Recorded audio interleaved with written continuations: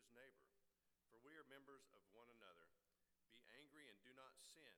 Do not let the sun go down on your anger.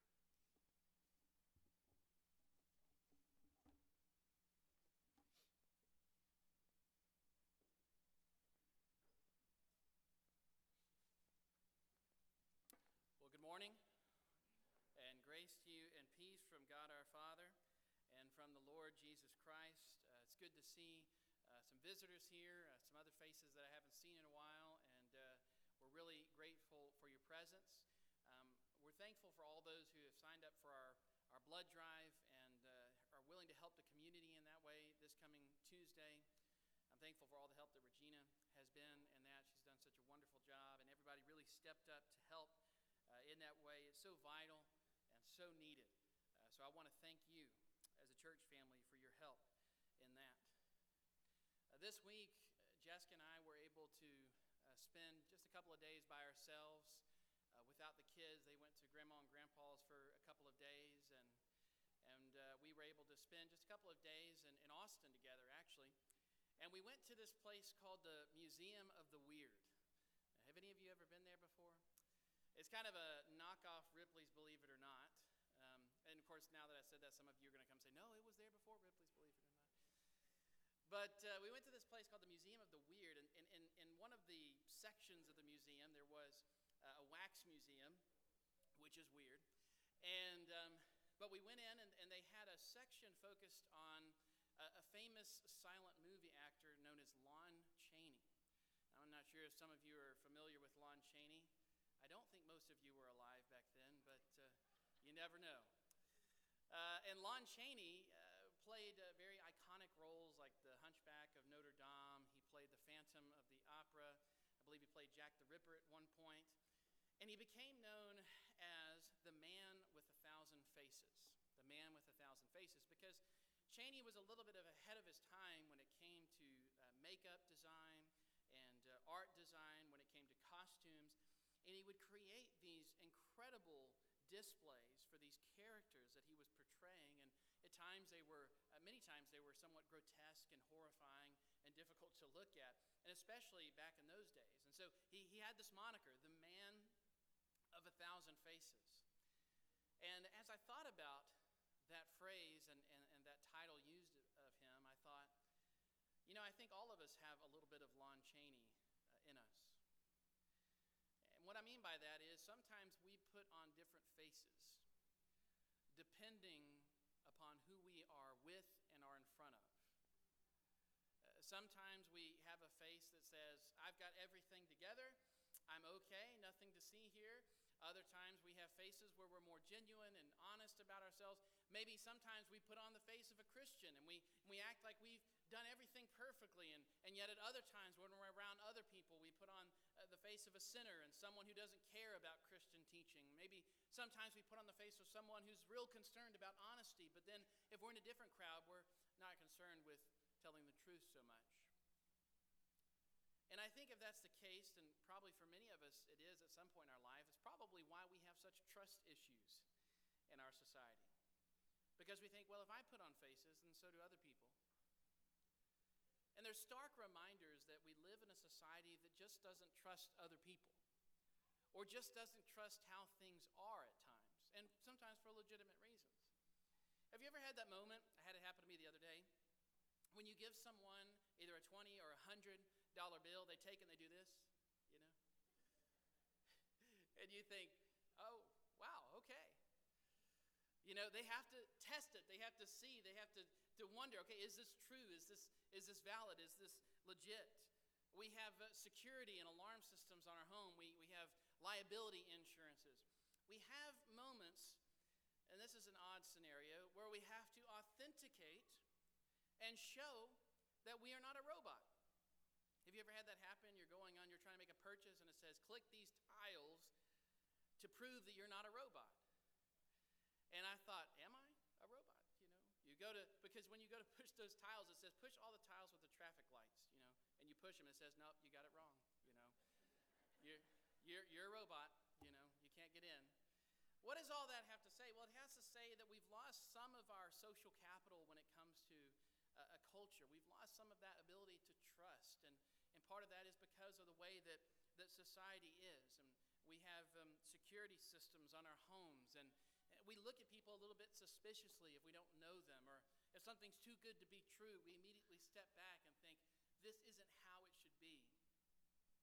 And that's really unfortunate, because that's not the type of community that God intended for the world. And if you think about it for a moment, that should make sense to you. If God made us as his image bearers, if he made us as those who are born of truth, who are born of that which is life and goodness and truth, then he expects us to be able to do the same thing. But in this world of deception and this world of many faces, it sometimes is difficult to live that way. But within the kingdom of Christ, when Jesus comes onto the scene, he says, we're going to reset things. We're going to refocus them. We're going to fix things. Because the people that I want to make, the people that I'm calling into my kingdom, the type of character and the type of people that I'm expecting them to be, are a people of radical integrity. Are people who other people can trust. A people that even those in the world can look to and say there's a genuineness about them. There's an honesty there. There's something that is different from the world around us. But how exactly does that look? And what does it look like? And how do we develop that within our own lives, this type of radical integrity? Let's discuss that a little bit this morning as we continue our series through Matthew. As we open our Bibles to Matthew chapter 5. Matthew chapter 5. We're going to look at verses 33 through 37, and Jesus is going to talk about oaths here, and making oaths and making promises. And again, if you remember what I said last week when we talked about that difficult subject of divorce and some of the difficulties there, did you notice that this is sandwiched between, right on the other side of talking about marriage, he's talking now about being faithful and honest to your vows and being the type of person that you need to be, being genuine and honest. And I don't think that's by accident. But let's look at verses 33 through 37 and see what our Lord has to say. He says, again, you have heard that it was said to those of old, you shall not swear falsely, but shall perform to the Lord what you have sworn. But I say to you, do not take an oath at all, either by heaven, for it is the throne of God, or by earth, for it is his footstool, or by Jerusalem, for it is the city of the great king. And do not take an oath by your head, for you cannot make one hair white or black. Let what you say be simply yes or no, and anything more than that comes from evil. You know, what's interesting about this text is that there's some crossover with our own country. Because generally speaking, historically, whenever someone was giving sworn testimony in our country, people were asked to tell the truth and nothing but the truth, so help me God. But there was an exception that was given at one point in our history, and it was based on the Quaker Act of 1695. And to those who were considered Quakers, they no longer had to have religious oaths or binding oaths because of their religious objections, their conscientious objections. And the reason that they didn't want to take those oaths and say, so help me God, was based upon this text. And so they felt this conscious objection to this, and so therefore there was kind of this allowance that was given for them. But the question is that what Jesus is teaching? Is that what he is teaching here? Is he saying that you can never make any oaths, and if you're asked to make an oath in this instance, particularly maybe within a court or something, that you can't do that? Well, initially it might seem like that, because in verse 34 it seems pretty clear, right? Where he says, do not take an oath at all. That seems pretty clear, pretty obvious. But when we take a little bit closer look, what we see is that Jesus isn't exactly excluding all oath-taking.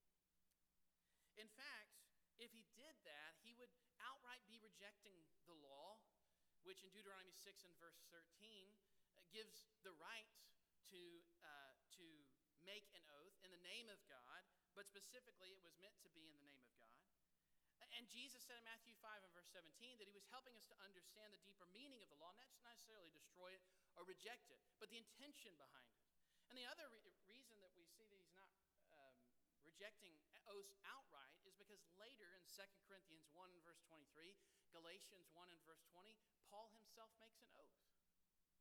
In the sight of God, he says, this is true. He's making an oath there. He's saying, if I don't do this, or if this isn't true, then I will stand before God because of that. And so in those instances, he's making an oath. So we've got a serious issue if Jesus is saying, don't make any oaths whatsoever, and then one of his top men is making oaths in Scripture. And so just from that, we know Jesus isn't meaning, well, no oaths whatsoever. And so his teaching is qualified in some way. But in what way? In what way? What is he addressing? Notice that he addresses 4 different categories that people are making oaths on or about. There's heaven, earth, Jerusalem, and your own head.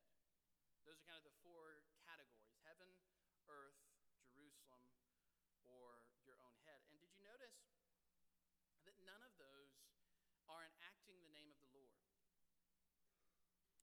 None of those is an oath to God. It's things surrounding God. It's things in close connection with God, just close enough to make it significant. But it has no consequence, nothing to do with God, really. And so by swearing by these minor things, heaven, earth, and Jesus says there's some connection, right? Heaven's God's throne, earth's his footstool. But by making oaths and swearing by these minor things, they were acting as if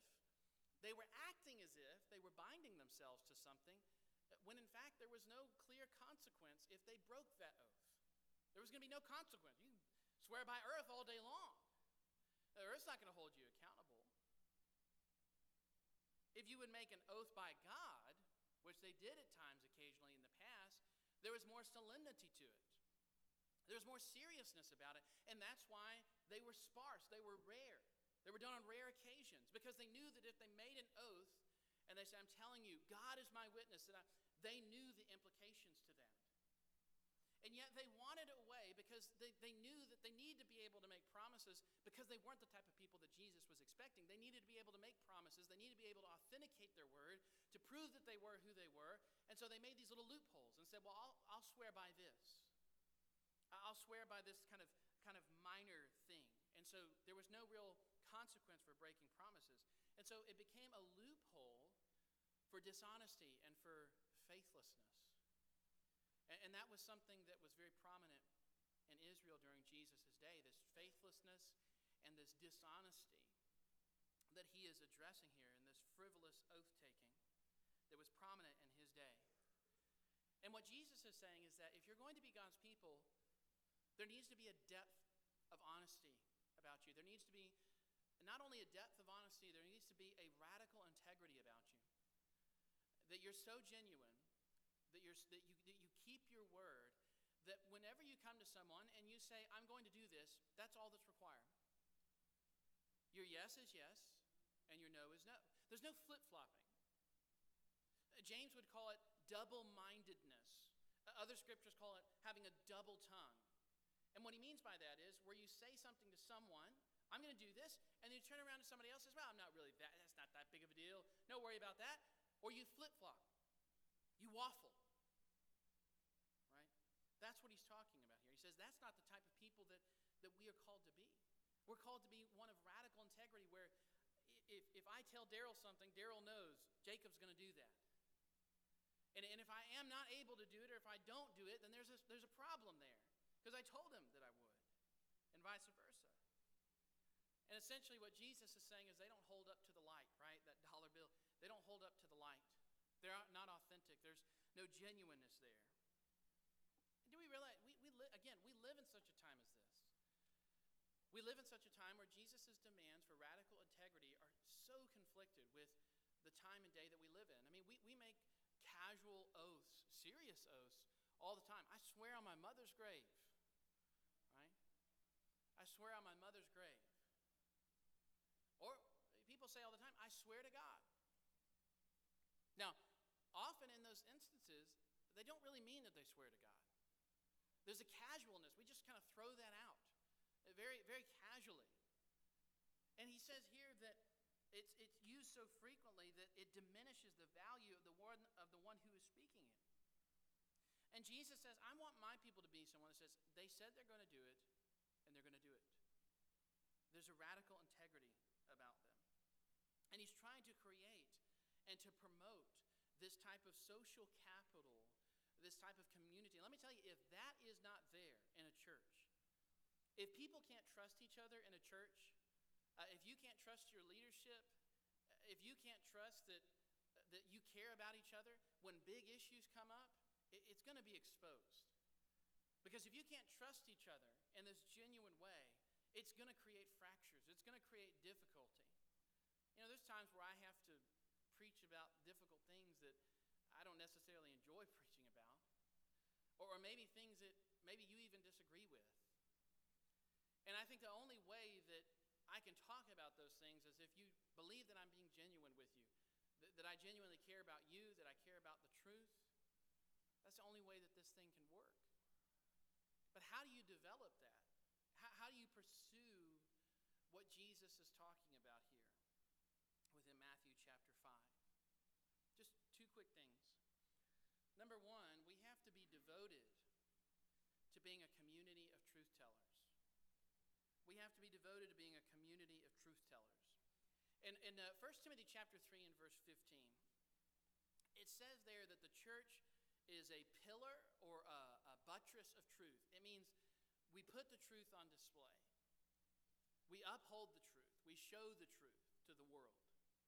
You might have, they have those little kind of like half shelves at Hobby Lobby. I don't go and buy them, but all the women know what I'm talking about here.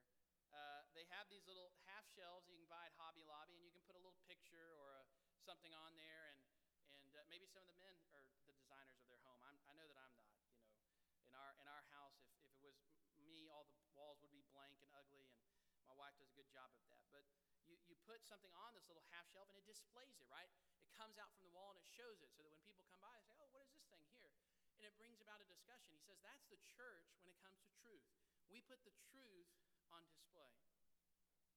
We want people to see it. We want people to witness it within our lives.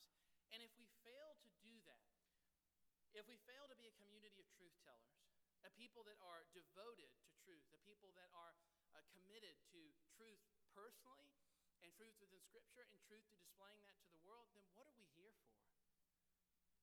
Brethren, listen, if the church abandons truth, we're nothing more than a country club. We're nothing more than a social club if we abandon the truth. And this is why Jesus comes in John 8 and verse 31 says, if you continue in my truth, you are my disciples indeed. And if you continue in that truth, the truth's going to free you. It's going to set you free. But you've got to continue in that truth. And this means that we demand this devotion to truth, to integrity, to honesty in a variety of different ways. We demand it from the pulpit. You should expect me to teach the truth, to preach the word, 2 Timothy chapter 4, verses 1 and 2. You should be able to expect that. The community should expect that of us. We have an obligation to uphold the truth within our pulpit, to show a different way to live, an alternative way to live to what the world is offering. Not only that, but we have to demand truth within our fellowship amongst each other. Earlier, Ephesians 4, verses 25 and 26 was read. You have to speak truth to your neighbor. You have a moral obligation to speak truth to each other. You have a moral obligation to be honest with each other, to be people of integrity, not only to your neighbor, but to the neighbor that's sitting beside you in the pew this morning. To not be a Lon Chaney, to not put on a different face, but to be honest and say, this is how I feel, this is where we're going, and move forward. Otherwise, it's an illusion. It's a deception. And it's not real. And we have to demand the truth within our own families. There should be a high consequence for lying in our household. And what I mean by that is, if you have children, they should know that the truth is a priority in your home. And there should be high consequences for lying. If children do not learn when they are younger that lying has serious consequences, then when it becomes much more convenient for them in the future to lie, they will. They will. Because it's easy. And it comes natural to a fallen heart. And so, we, as those who are trying to cultivate truth-telling within the world, the primary responsibility is going to be within the home. Whenever your children have to be disciplined for lying, there needs to be a serious conversation of, why are we doing this? Why is Daddy taking this so seriously? Listen, we tell the truth in our home. And even if the truth is going to cost you something, even if you're afraid to tell the truth, it's always going to benefit you to tell the truth. God expects you to tell the truth because you're reflecting His reality and His desire and His will. And that has to be cultivated within our home. Whenever we look at our Lord and Savior, we see this incredible combination where it says Jesus in John 1 and verse 14, Jesus was full of grace and truth. See, sometimes when we think of truth, we think, man, truth is harsh. Truth is unbending. Truth maybe almost has to be rude and callous, but not so with Jesus. He was full of grace, and He was also full of truth.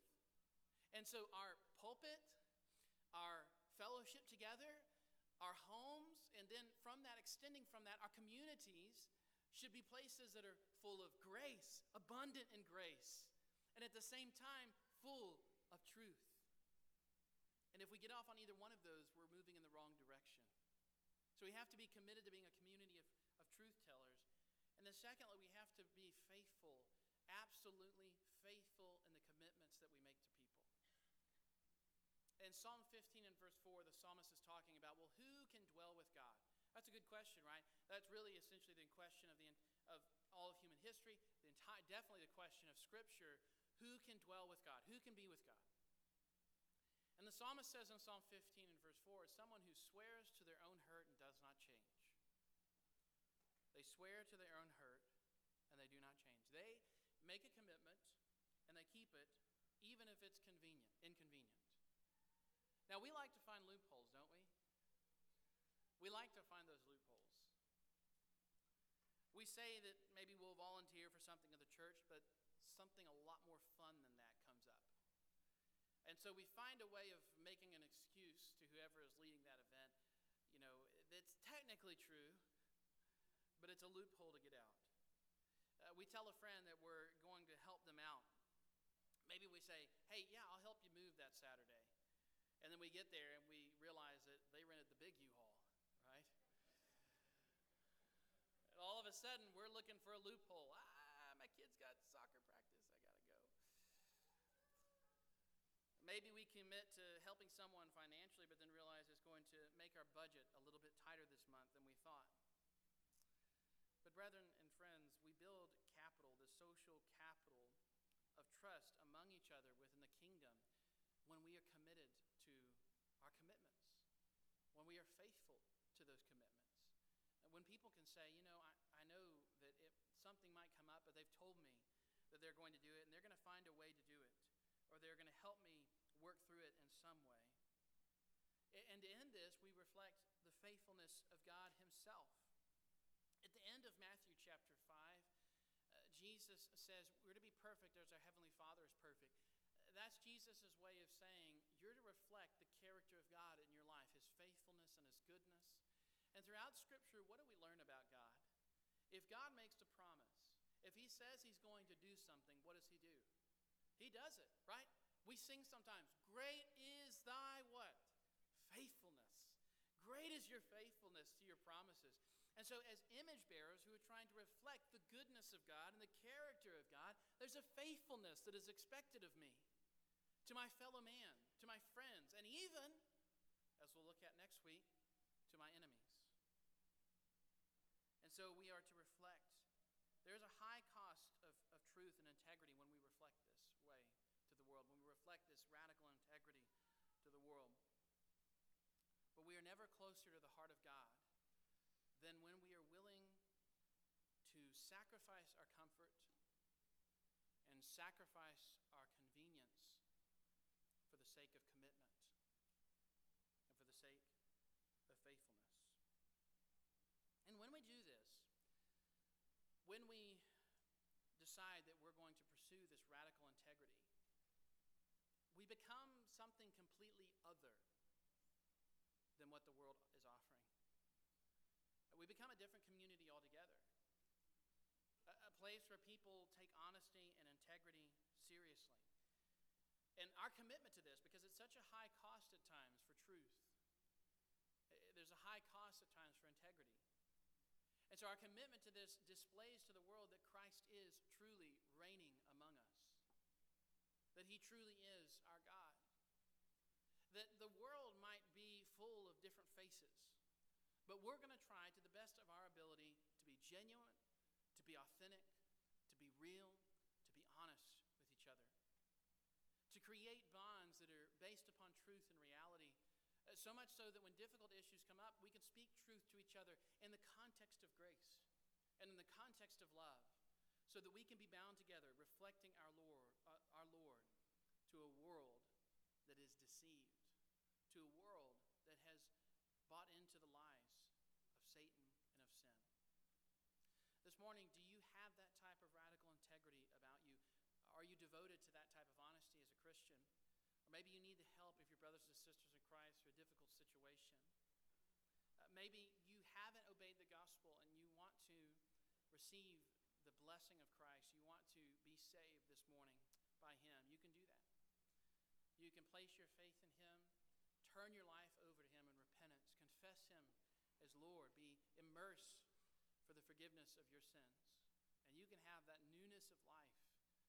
You can be confident, and you can trust God's faithfulness. You can trust his promises, that if he says he's going to save you, he's going to save you, because that's the kind of God he is, and that's the kind of people that we're trying to be. Whatever your need is, why don't you come?